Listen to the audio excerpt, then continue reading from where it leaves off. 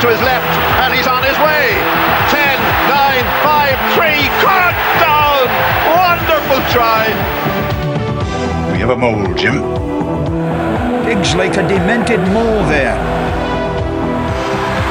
He just burst through the defence. Just watch this. Spillane gathers beautifully.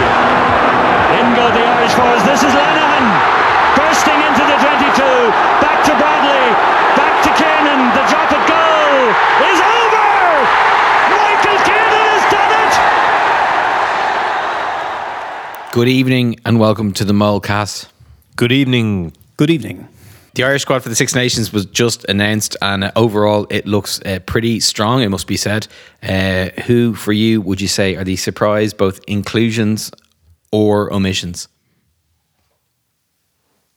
I think it's a very fair squad. So, Marty Moore would be one name. I suppose I wanted to see. He's gone with Furlong, Beelum and O'Toole, which is in keeping with previous squads that Farrell has picked.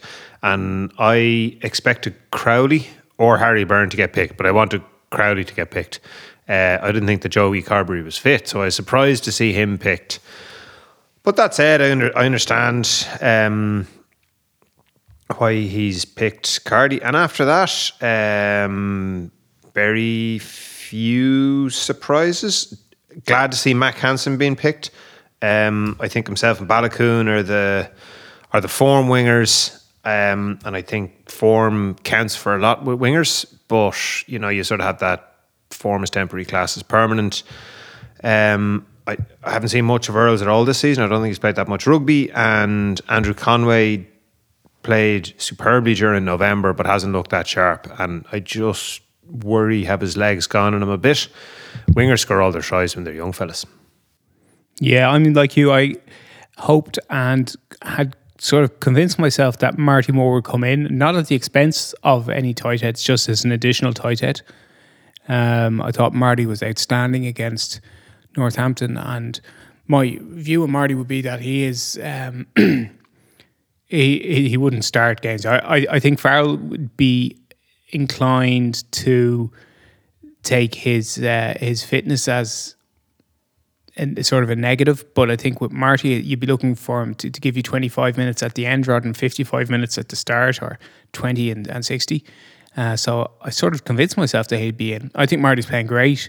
He's a really good rugby player. It's not just the scrummaging. Like, he's excellent tackler. He's good hands, and he's a good jackal threat. I really like Marty. I suppose the other one that stands out is Treadwell's in the squad. So, like, if everyone else, like Tom O'Toole, Treadwell are young Ulster forwards, but like they're not really proven. Like, is Tom O'Toole even the best tight head in Ulster? Never mind, like, one of the best. He's obviously one of the best in Ireland, but like, he's not going to be first choice for Ireland.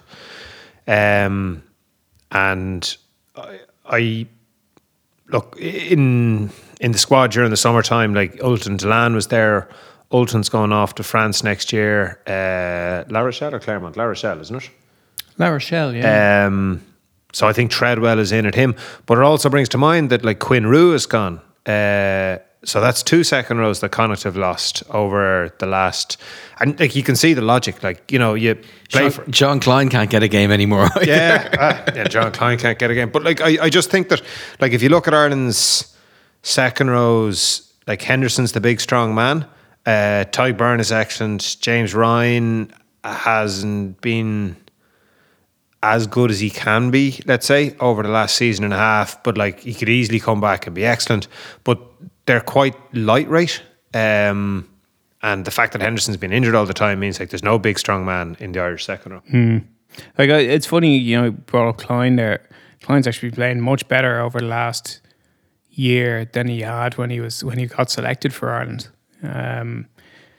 Treadwell has played, not specifically this season, but since he moved to Ulster, he has played a ton of games, and he did well against Northampton there, which would be fresh in Andy Farrell's mind.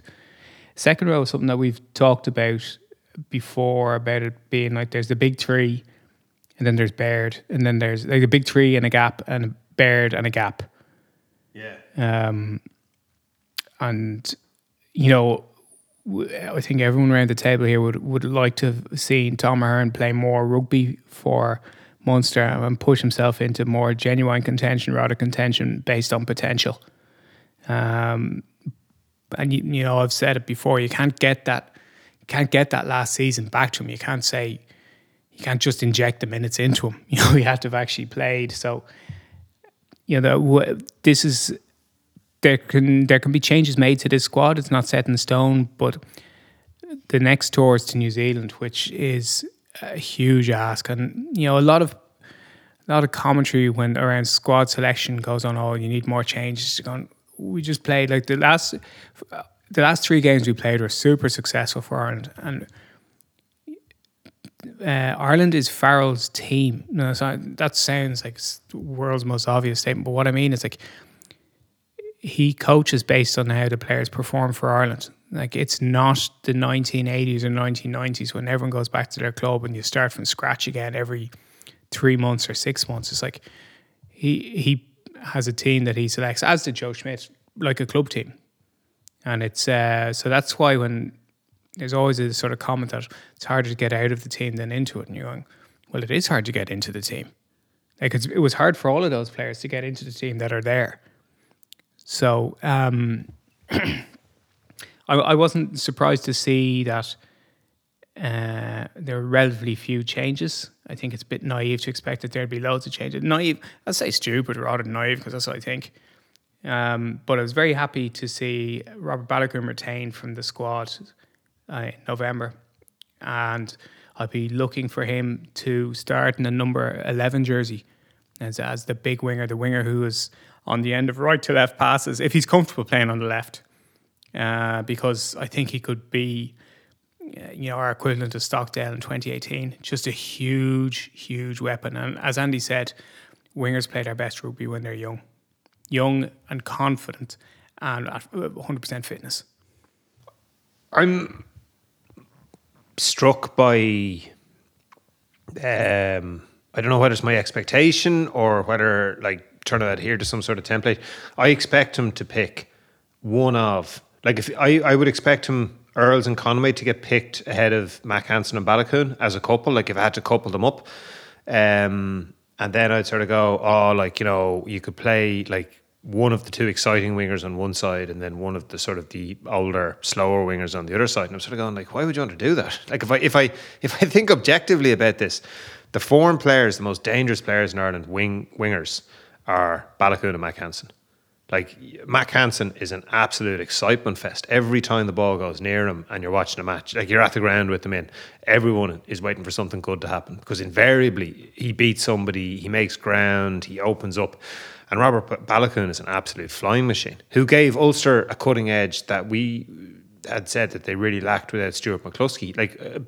So Larry was the one who profited the most and had an absolute superb match. But Balogun got through so many gaps and got his hands around the back so often and makes a pass that he's what a threat. Why wouldn't you pick the two of them to start? So just to row back to your point about Ireland, essentially, playing to some extent like a club team, is you wouldn't pick the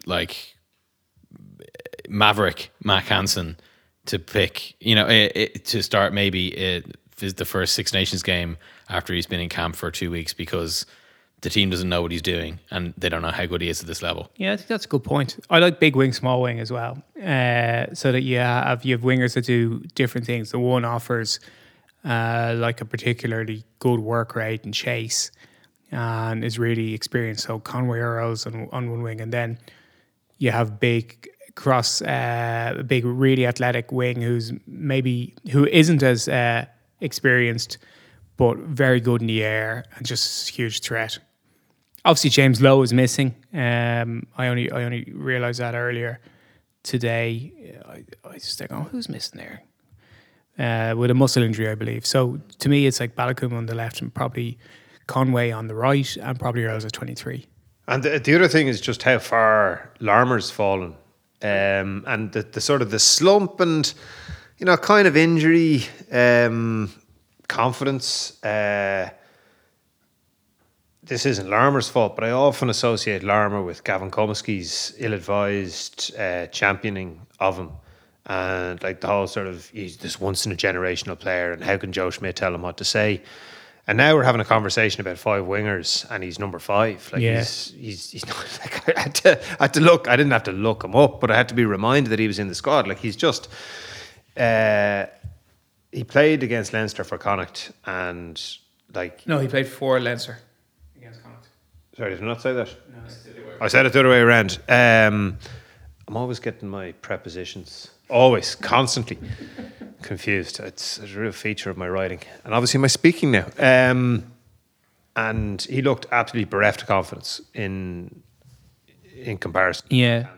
Oh, that's true. But I will say there were certainly the proverbial green shoots of Larmour's form in the first half, which he played against Montpellier. Now, not great opposition, but he was incredibly busy. And, you know, I think he ran for 100 plus metres in one half, got banged in a try. So I think coming back to form. But like I would like to see, as I said to you before, I think Farrell would like to see Earlsey get 100 caps. He's on 96 caps. And Earlsey's just so... I read his autobiography over Christmas, which was a fantastic read. I'd encourage any rugby fan to read it. And it's just made me like him even more. And it's not like a sympathy vote he gets 100 caps. He played well in November when he came on. He offers a lot of versatility and experience. I'm a big fan of experience on the bench. So I'd like to see him in that 23 jersey. Like Earlsey's played, who started, you know, left wing, right wing, centre and fullback for Ireland over his long Test career. So an ideal 23. The other thing is, like, Craig Casey doesn't deserve to be in there on either form or proven ability. Now, he deserves to be in there in terms of potential if you're looking at, like, he played for an under-20 Grand Slam team, and we were all excited about him getting into the senior, and the fact that he's getting more exposure from Munster is good for him and all that. But he's not the third best scrum half in Ireland. No, Marmion showed him up quite a lot, I felt, in the Connacht Munster game. And forget Cooney, like Marmion has had a really good season. Yeah, he's been excellent. So he's unfortunate to miss out. Started against the All Blacks in a match we won. Yeah. So I remember that. I definitely have Marmion. Good to see a player who I'm like in sort of two minds about, because he goes against my preference for fullbacks, which is Michael Lowry, independent TD. For Tipperary. Because I like tall fullbacks and fullbacks who are tall. And Larry's like 5'7" and 1.70 m, but his performances are so good at the moment, and he lit up the pitch in Franklin's Gardens. He was sensational and banging form, and he's he's playing. He does a lot of things really well. So yeah, I'm very happy to see him in there.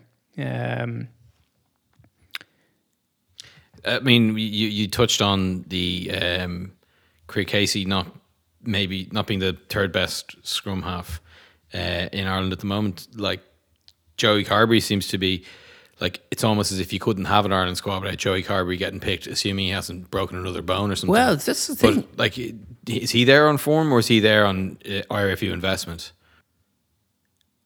No, I don't think IRFU investment comes into Farrell's squads. I think Farrell picks who he wants to pick. He obviously wants to keep Carberry, but like Carberry's injured as far as I know. Like I heard he had an operation on his elbow, like a broken arm followed by an operation. So I don't think he's like in the picture to play against Wales. I thought he was out. I didn't expect him to get picked, and like I said, I expected Crowley to be in the squad. And if James Lowe is not, and James Lowe isn't in that squad because of a muscle injury, so maybe like I just don't know what I'm talking about, and Carberry's ready to go. We're playing Wales on the 5th, and then the following week we're playing France in Paris. Like that's gonna sort of turn around the corner pretty quickly. So maybe Carberry will be back, but And then just in just don't terms know. of, there's a couple of players who didn't get capped in November. Yeah. And Hume has made it into the squad, into the centres, and Frawley hasn't. Do you think that's like they're looking for, they need another 13 more than they need another 12, or is it just that Frawley hasn't played as much, or Hume's? Well, Frawley's played. Leinster haven't played that much, so Frawley hasn't played that much. Hume has played great for Ulster. Now, when they played him at 12 against Munster, he struggled. It's not his position. I think that we need, like we've said before, that 12 is probably Ireland's best position with Henshaw, Aki and McCloskey. McCloskey not in the squad, still injured. Now Henshaw can play 13 very well. Ringer is obviously at 13, but I really like the sort of gang of three has now, and maybe I'm saying this prematurely, but I think it's now a gang of four with two inside centres and two outside centres. Hume looks really confident. He's got great feet. He's strong, aggressive, quick, and has nice hands. So like very, very well deserved inclusion. Frawley, on the basis like he didn't play for Ireland in November. Leinster have played 2 games in December and halfway through January, so no real grounds to launch a claim from. I thought maybe Frawley's chance would have to sort of get in sideways as a 12/10.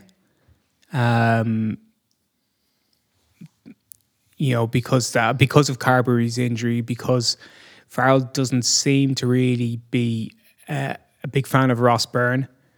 So I thought that maybe he'd be in there as a guy who would be your number 22, covering the midfield. It's funny because I was looking at the squad and more in relation to Larmour, thinking that Farrell had picked Larmour at fullback, and with the selection of Keenan and Lowry, he's not. I don't see him picking Larmour as his fullback. I see Larmour as one of the 5 wings who's in the squad, rather than one of the 3 fullbacks who's in the squad. Is that with it's very sort of deterministic positions. He's not going to he's not going to pick Gary Ringrose on the wing to get Gary Ringrose into the team and pick James Hume and like have a team of blindsides and a team of, like a backline of centres. Like he's not going down that route. He's going to have 2 centres and 2 wingers. So I don't see him picking Frawley to be in the squad as like the number 5 centre and the number 3 out half.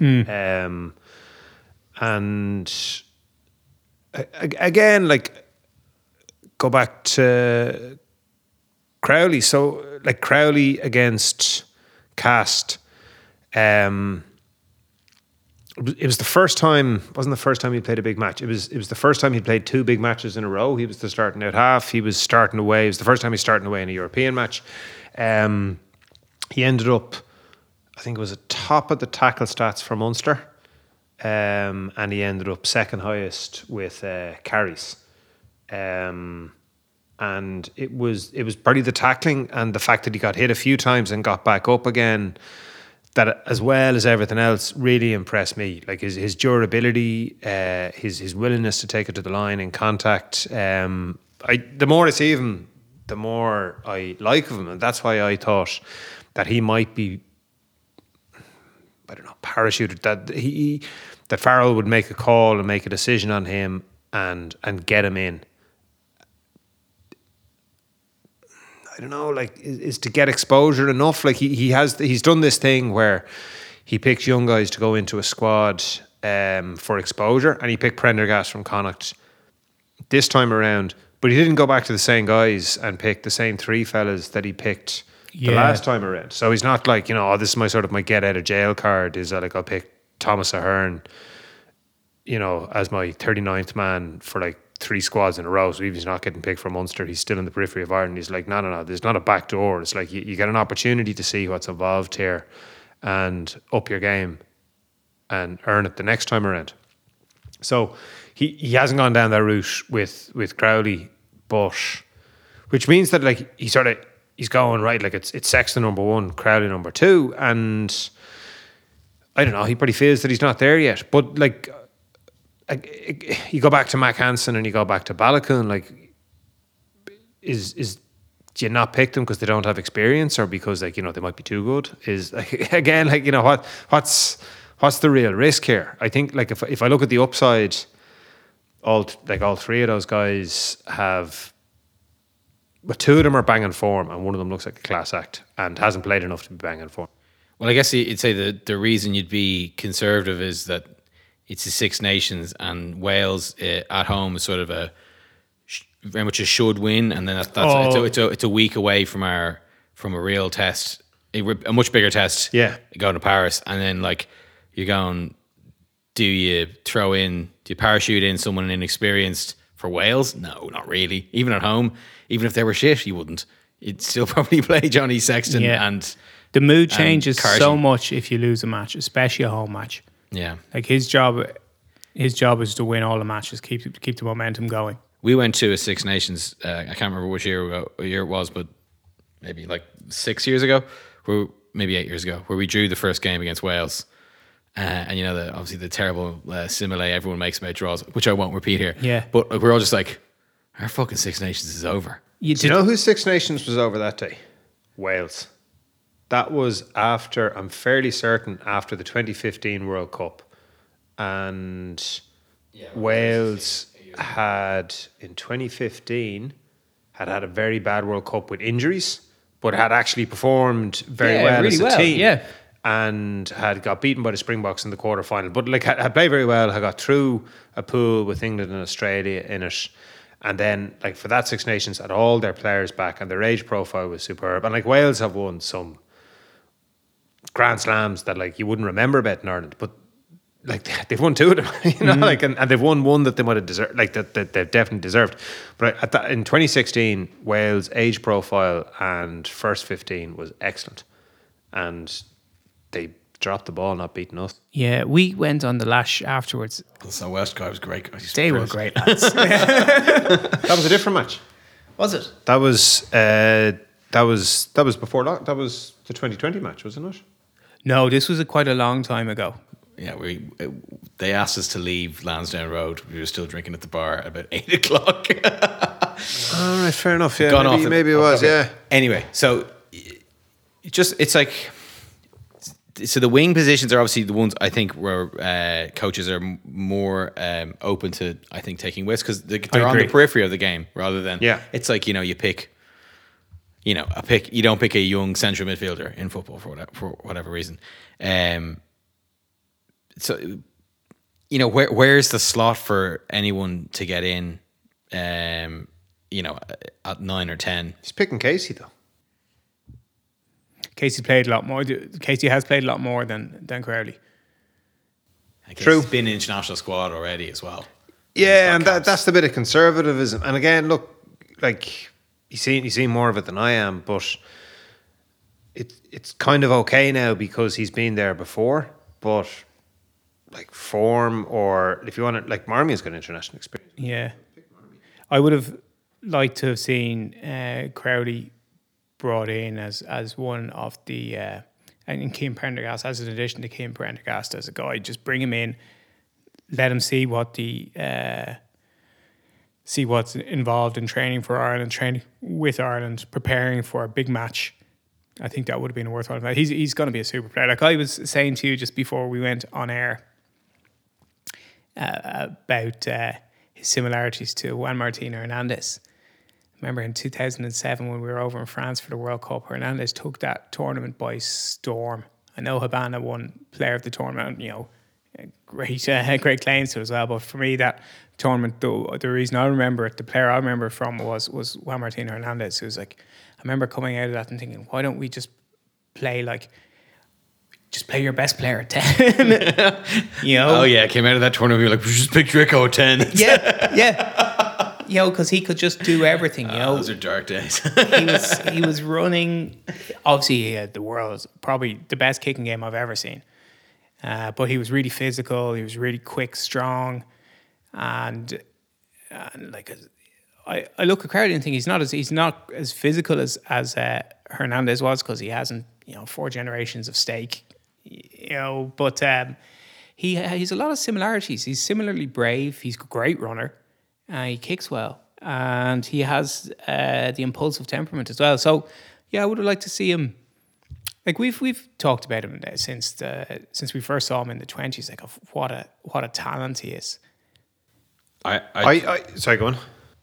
Just to say that Argentinian team really rose in with what I said last week about it not mattering what style of rugby you play as long as you win, because they played some serious puke, but they did it with lots of passion and everyone thought it was great. Kicking the ball up in the air and mauls, and those are the two tactics, and also place kicks. And they just did it and cried during the anthem, and everyone's like, that's fucking brilliant. I love it. So what I was going to say was, like, if Crowley, Joey Carberry gets injured, you reckon Crowley comes in? Johnny Sexton gets injured, who would you draw? Who's getting drafted in? Carty. To start? No, as the next 10 off the rank if Johnny Sexton gets injured. Oh, good question. Because I think it'd be Ross Byrne. I would expect Ross Byrne. Yeah, me too. In a kind of a horses for courses steady. It's a great question, because he should just pick Carty and then put the next cab in the rank comes up, which is Crowley. But then your three out halves are Carty, who he doesn't seem to trust, Carberry, who's injured, and Crowley, who's got, I don't know how many senior starts. Man to kick the ball. Yeah. Well, he ran past some Montpellier defenders at the weekend, it must be said. I talked about Ross. Look, I'll say it again just to emphasise it. If Ross Byrne could come onto the ball, he would be a completely different player. And at the weekend, he came onto the ball. Now, like, how much credit can you give Montpellier? Zero. Like, if he could do it against La Rochelle and, you know, put himself in the tackling channel for, is it Bota is the big Fijian guy? Yeah. You know, like Badia. To doff my cap to Ross, he'd earn it for that one. But it's good to see him do it, because it changes his game completely. Everything else is good. Like, okay, Grant, he doesn't have, I was going to say top end pace. He barely has. Like, his military medium is being generous, but it doesn't matter. Like, if you're coming onto the ball and you're keeping straight, that is enough. Yeah. The other thing I'll say about Crowley as well is that a lot of the commentary that I saw about the Munster match and the preview was that it was one for the purists. It was dross. I thought it was a very good win for Munster. I actually thought it was I thought it was a very good game. I was probably drinking. I was drinking, but but I thought Cast were clever and ruthless, and I just played a very territory-oriented game, extremely difficult to beat down there. They're always hard to beat down there. They've won all their matches there this season, and okay, grand, they didn't pick all their first choice guys, but all their players are good pro players playing for Cast at home.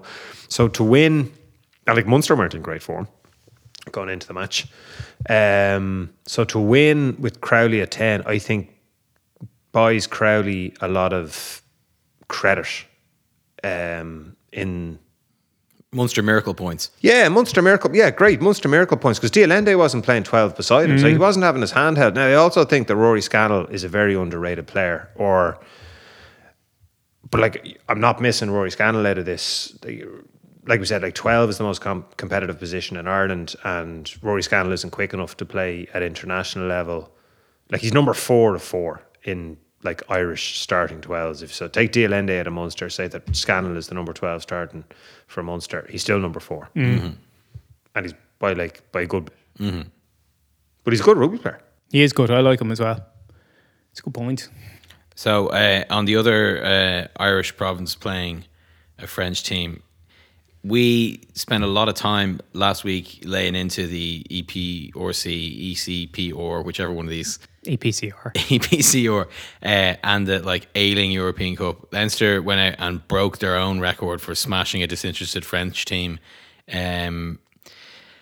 Like, I went to it, I enjoyed it. I enjoyed in particular Josh van der Fleer, like, picking off one of their overthrows and running in untouched from 40 yards.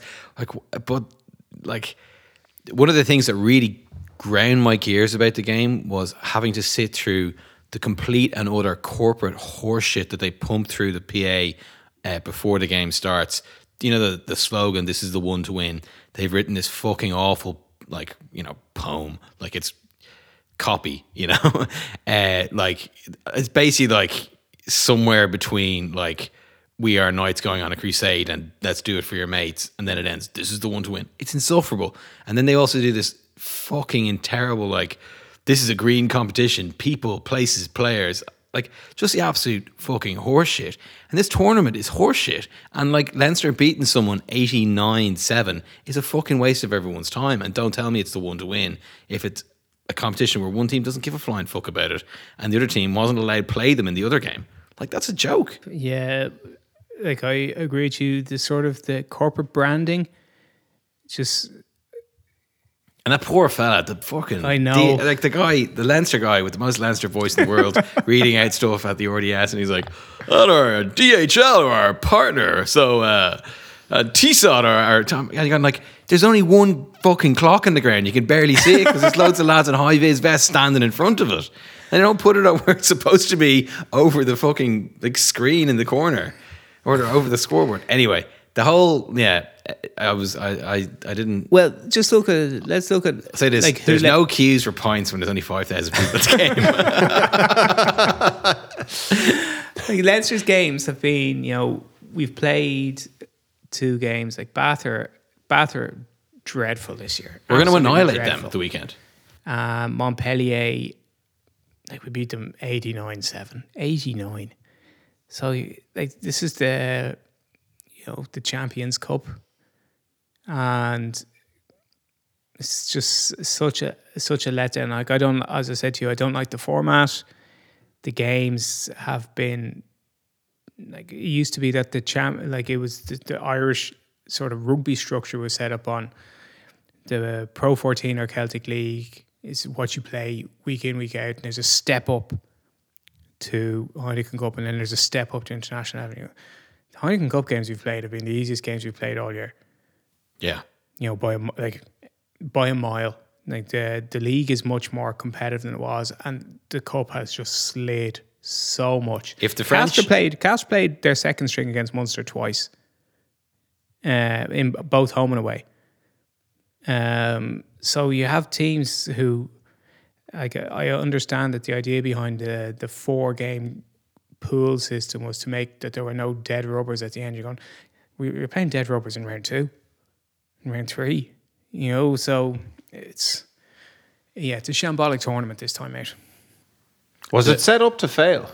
I was going to ask the same thing. If the French and English teams wanted to give an example of how to unintentionally strangle the life out of a tournament, it's incredible. But like, I'm also calling to mind another, like, a football thing, is that like Benitez has just been sacked at Everton, having sold one of their like most saleable assets, coincidentally, who'd fallen out with them. So like a week before Benitez goes, they get rid of like one of their best players who's fallen out with them, and then they sack the manager. So it's like, who was the fucking problem, or did they want the money? And then it's like, they got rid of their whatever nutritional staff, they got rid of their scouting, they got rid of their sporting director, all under Benitez, and then Benitez goes, and you're going like, are they just that dumb?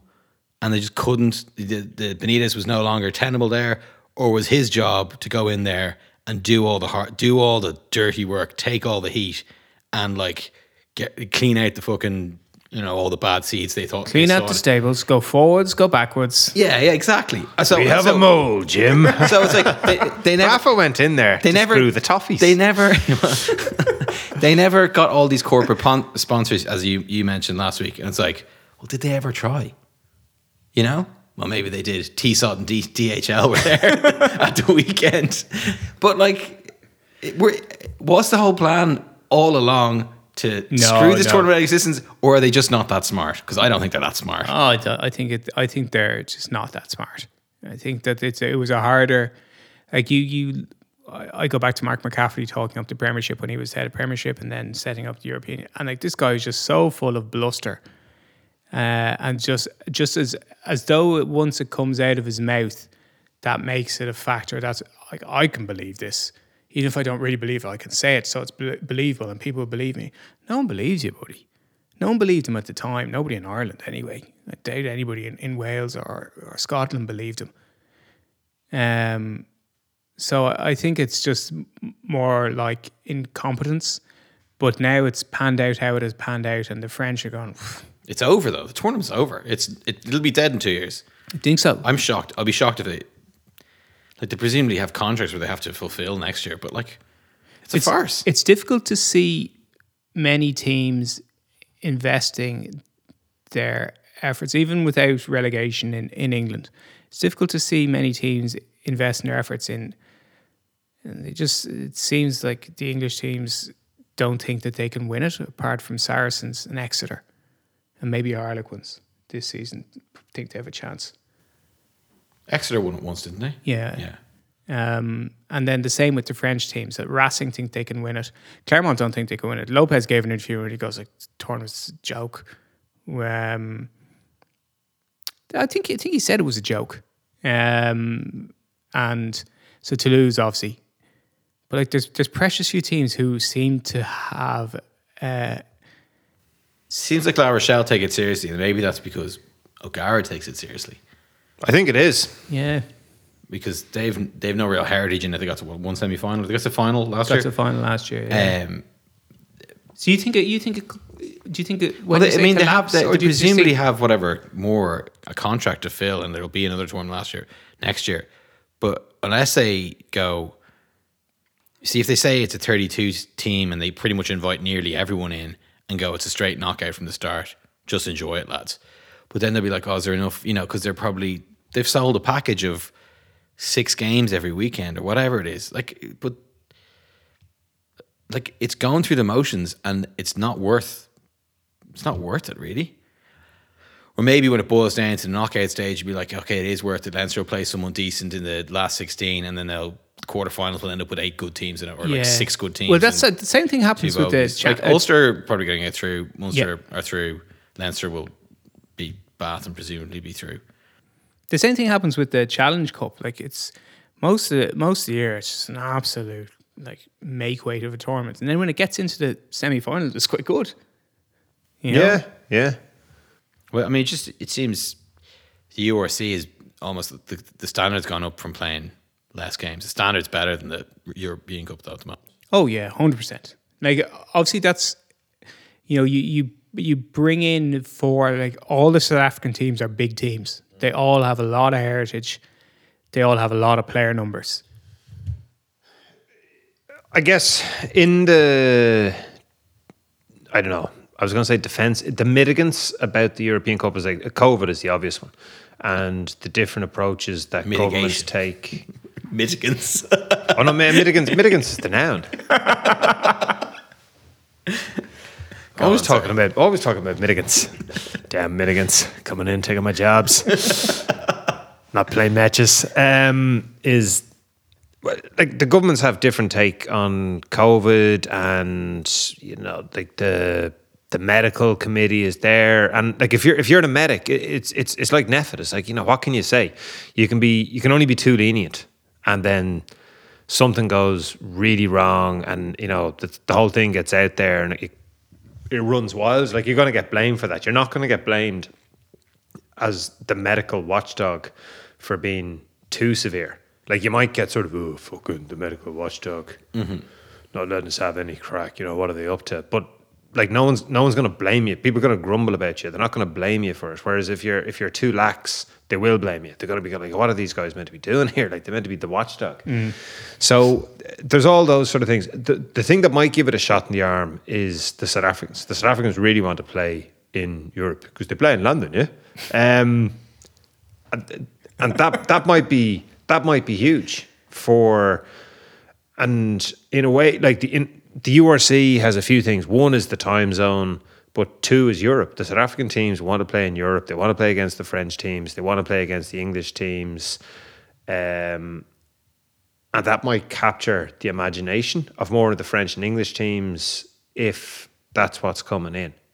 And I think, of course, it has to come in now that they're playing their league rugby in Europe. The URC, yeah. Yeah. So maybe that could be the shot in the arm, or maybe, as you say, that a straight knockout competition From 32 down to 2. But they've all these, as Ian was saying, like they've all these slots on TV sold. So then you go to like what else happened? Like the European Cup used to be on Sky, and you had to get Sky to get it. But once you got Sky, like you're guaranteed of watching it, and the Ryder Cup is on, and the Premiership is on. Whereas now, like you've got Amazon, and Amazon just sell like rugby internationals, like they sell everything else. It's like there's no real build up. There's not even like a channel. It's just like you buy this. Ads. Just you some buy breaks. you just buy the package, and then like it's not like they segue into the next match. It's just like you just go and you watch the next match. They don't bother. So like there's a 20-minute overlap between the two broadcasts where you have to go and find, like if you're watching the end of the first broadcast, you'll miss the beginning of the other broadcast because it's just a separate deal. And there's Sky. So the thing is fragmented and it's all over the place. Now, it's good that the matches are on Channel 4. It's good that they're on Virgin because people watch them. And Irish people have, Irish rugby fans have a big attachment to the European Cup, which probably they're more attached to it than anybody else. So maybe we have been constantly living in denial and overstatement about how important a trophy it is. But I think it was for the longest time the biggest club tournament in the world. It was for, I would say, most of its first 20 years. I agree. And I guess with the TV, particularly if you listen to the 42 and they're talking about, we want to grow the game, we want to do this and that better. And we've sort of had the discussion before. Maybe the game has grown enough. Maybe this is as big as it gets, and you just sort of go, just make it better. Just kind of, we're not that bothered with growing the game, but we're going to keep what we have and make it as good as we can, which is a weird mentality if you're growing up, as we've all done in the capitalists, because it's not what you're taught. Like you're taught creative destruction, Continual growth, all that sort of stuff, and look, there's this whole economic theory, like there is a whole economic, it is like it's what we live in, but like would it be a better tournament if it was just on BBC and RTE? Yeah, and it would. Go, it do would. you know what? Like we're going to have 6 matches. We're not going to make as much money out of it, but it's going to be on TF2 or TF1, which is just easier to say. TV2, like BBC One and RTE, and that's the gig. Everyone knows it's on. Or like BBC Two and Channel 4. Like it doesn't matter. Like and Virgin. Like it's on the telly. This is something which we said before, but it's a while ago since we said, like if you're actually interested in growing the game and not just making more money out of the game, you go, oh, we're going to take a hit on our broadcasting revenues because we're just going to give it. When I say give it, we're going to sell it to not the highest bidder. We're going to sell it to the BBC. The most eyeballs. Yeah, and we'll just get people watching it. Because like saying to someone there, like I used to watch so much rugby league when I was 8, 9, 10, 11 because it was on Saturday afternoons on BBC. Yeah. Just watch Wigan all the time and Witness and HKR just because it was on. And like I'd say rugby league was at its most popular there in the late 80s, early 90s. And it's been downhill since they went to Sky.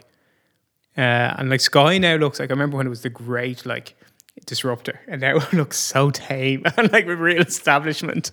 But so like if you want to grow the game, you don't take the highest bid and you just put it on free-to-air television. Free-to-air television is still going to be around for quite a while, despite what the... And the numbers that we'll watch, like the numbers that watch stuff on the BBC, like every time there's a football game, a live football match on BBC, the numbers that watch it, like absolutely, they're about, I don't know, I would say 10 times as much as we watch it on Sky easily. Yeah, like I would expect if there was a European Cup game and a European knockout game on RTE, regardless of which province was playing, you'd probably get 10 times as many people watching it as you would. Because again, go back to, I'm really piggybacking on Birch here. So they were talking about having the salary cap because the Dragons, I don't know, he might be the chairman, he might be the managing director, and he made his money with Just Eat. That fella. I was going to say Just Eat or Uber Eats or one of those, and talking about a salary cap, and then you're going, look, practically speaking, salary cap doesn't work in the URC. Salary cap works if you do it across Europe. So if you say, we're going to have a salary cap and it's going to be based on Toulouse or whoever, and like everybody else can get and spend that money. So if you can find that money, you can spend it. But it doesn't work. And what I mean it doesn't work is like if you have it in the URC and you have it in the Premiership, do you know what will happen? All the best players will go and play in France. Like Tariq Furlong will go and play in France. Owen Farrell will go and pay in France. Or like, so say Saracens said, no, we're going to pay Owen Farrell loads of money. Like Maro Toje will go. Because like Saracens don't have that much. Well, like, maybe if, for example, Saracens don't have that much money and they decide to pay it to Owen Farrell, Maro and Toje will go and pay in Paris for Stade Francais. Because Stade Francais do have that much. I mean, they just go, well, like this guy's one of the best second rows in the world, so we'll pay him. Or Mako will go. Because he's not even in the English squad. He's only 31. So like all these, so it's like that. Is that what you want? Because that's what will happen. Hey, you're dead right. It will happen. Like that doesn't even go into like the nitty gritty of different tax jurisdictions, different currencies, different laws for player retirement, and Ireland has a specific law allowing players to recoup some of the tax they've paid. Like salary caps across even in the URC aren't viable. No, because three of them are like. Four of them, or three of them are like run by the unions. The clubs are run by the unions. Yeah, but like there's different tax laws in Italy, different tax laws in Ireland, different tax laws. Yeah, different currencies in the UK or in Scotland and Wales and South Africa. Like it's four currencies. There's so many stumbling blocks. And if you have a they law, can trade them all in for URC dollars, crypto. If you have a law in a country, about how much you can tax or what your intellectual property rights are taxable at. Like, a government isn't going to change that because of a fucking rugby competition. So we've made no firm conclusions about the future of the Crypto.com URC. URC is obviously struggling more than any other league because of COVID. Because you have to travel through multiple jurisdictions to play most of your matches. But the URC is looking like a pretty strong league. Not playing in the international weekends, which is going to go by the board over the Six Nations because there's matches to be made up. But it is meant for more competitive games and more well-known faces out in the pitch, which is a complaint that a lot of fans had. But on the other hand, there's a massive lack of game time for particular players in Irish squads. And Irish rugby has really relied on that. And there's nobody has come up with a viable way to make up for that game time. Like there's an awful lot of, in my opinion, very, very wishy-washy blue sky thinking about how DAIL is going to sort of ride to the rescue. And there's no... Don't change it at the moment. We're top four. there's no... Like, nobody is going to congratulate you for saying, like, this is just wishful thinking. It's not going to happen. Like, there's no market for that. But that's my opinion. Like, Leinster are paying lads 70, 80 grand to play for their club at the moment. That can't continue for even another season. No, I can't see it happening. And to be honest, like this is, I think the big, when you look back 10 years and you go like, how did I miss that? Like, how did I not see this, which seems so obvious? Give me an example. Crypto. Oh, yeah. I know we're laughing, but like you look at it now and just how prevalent it was. And like we heard Wardy explain it to us, like when it was like Tony Ward. I was waiting for that. It just goes like crypto is like it's a beautiful idea. Like it's a beautiful concept. Someone else called Ward explained it. Someone else, some other Wardy. That the second tier of English rugby, basically like English rugby being stripped of. The money goes to the elites in English rugby now. And there used to be like a viable kind of professional second tier. Like you could make it last. You could live the dream until you were 26 and then you sort of go, geez, like I'm too sore and life is getting in the way. I'm going to do something else. But you know what? Like from 19 to 26, like for 7 years, you could have a go at being a pro rugby player.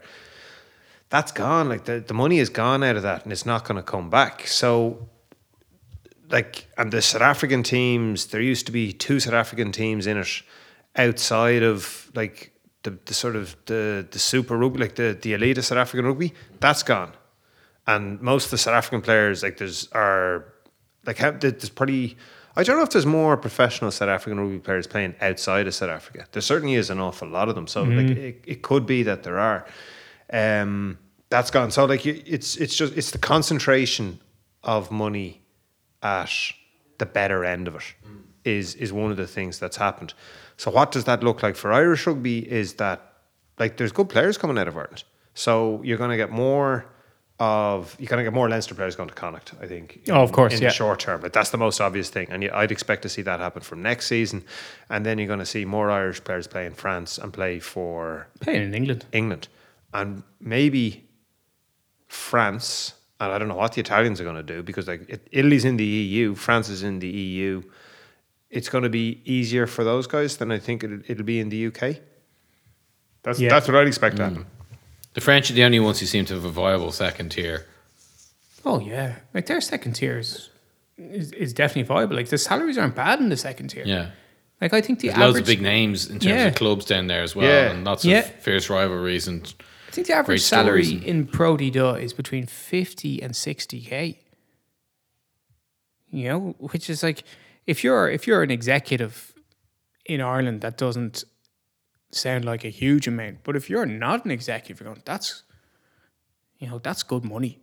And they play in front of quite a lot of people, more than the Welsh teams play in front of in the URC. And they have a top 14, and is there 16 or 14 teams in Pro D2? I think it could be 16. So they have 30 professional teams. It's just as a sidebar. It's always fun. Look at how many games these guys are playing. They point to their young players. It's because they have fucking 30 teams. they have to have a lot of players to play. And I know you can point to Entamac playing for Toulouse, but like there's a viable transfer market in France. Like Dupont didn't come up through the Espoirs in Toulouse. Yeah. He played for actually I know he played for Cast, but he played for somebody before Cast. Birch talked about the transfer market in France. Oh, did he? He did a special on the 42, well, maybe last summer, about recruitment in particular, and talked about how it's like part of the lifeblood of the game in France is that people move around, people change jobs, essentially. It's just what it is. Like it's much more like their leagues are much more like the English football leagues. Mm-hmm. I'm going to look this up because I have looked it up. I'm going to look up the second part of it. I think the symmetry is almost too gorgeous of who Antoine Dupont. So he played for Ouch, I'm going to pronounce it, and hopefully I'm not doing it a disservice. It's AUCH. Maybe I think, yeah. Is it Yeah. But I did an article on Ouch! I did an article on Jacques Ferrou, and the name looks very familiar. So yeah, I looked it up. So Antoine Dupont started playing for Ouch. Is that who we're going first? Ouch! And he, like, as a junior in 2011, which is 10 years ago. He's 25 now, so like when he was 15, 16. And then he joined Cast, then he joined Toulouse. Jacques Ferrou was born in Ouch. I don't know what you're talking about. Jacques Ferrou is the original Petit General. I wrote an article called Napoleon's Ghost back in the days when we used to. Are you writing an article about another scrum half? I am, yeah. Yeah, there we go. So mine. That's our quota. That's our annual article. He was born there, and then for last year's annual. And then he went to La Voulte. Sorry, he made a senior debut for US Cognac. Jacques Ferrou did now, not. But Jacques Ferrou was the boss man, le petit caporal, the little colonel after Napoleon. He's 5'3", and he basically bossed French rugby as a player. They won a Grand Slam in the 70s, and then he took over as coach and he bossed it for the 80s. And like, I'm sure the French had really dominant scrum halves before Farou, but when I think of dominant scrum halves in France, I think of Jacques Farou. Steely. Hard as nails. This just a glowing tribute to Ouch and the Pro D2. As Yeah, a whole. yeah. Well, just the nature of rugby in France. You know, that there's movements. Like, I'm not saying that's the right way to do it, but it's how rugby can thrive like that in France, and it doesn't thrive like that anywhere else. That's why we have time and time again said, like, I can understand French teams putting the top 14 ahead of the European Cup. The top 14, the bouclier, has been up for grabs for over 120 years. You know, it's a massive national competition. Like, they didn't have to invent anything when they, you know, were setting up their rugby league. It was just like, oh, let's codify this a little bit. We would like to thank our partners from Switzerland with their timepieces. And the HL for bringing the ball onto the pitch. And now I'm going to stop recording this nonsense. Leave that bit in though.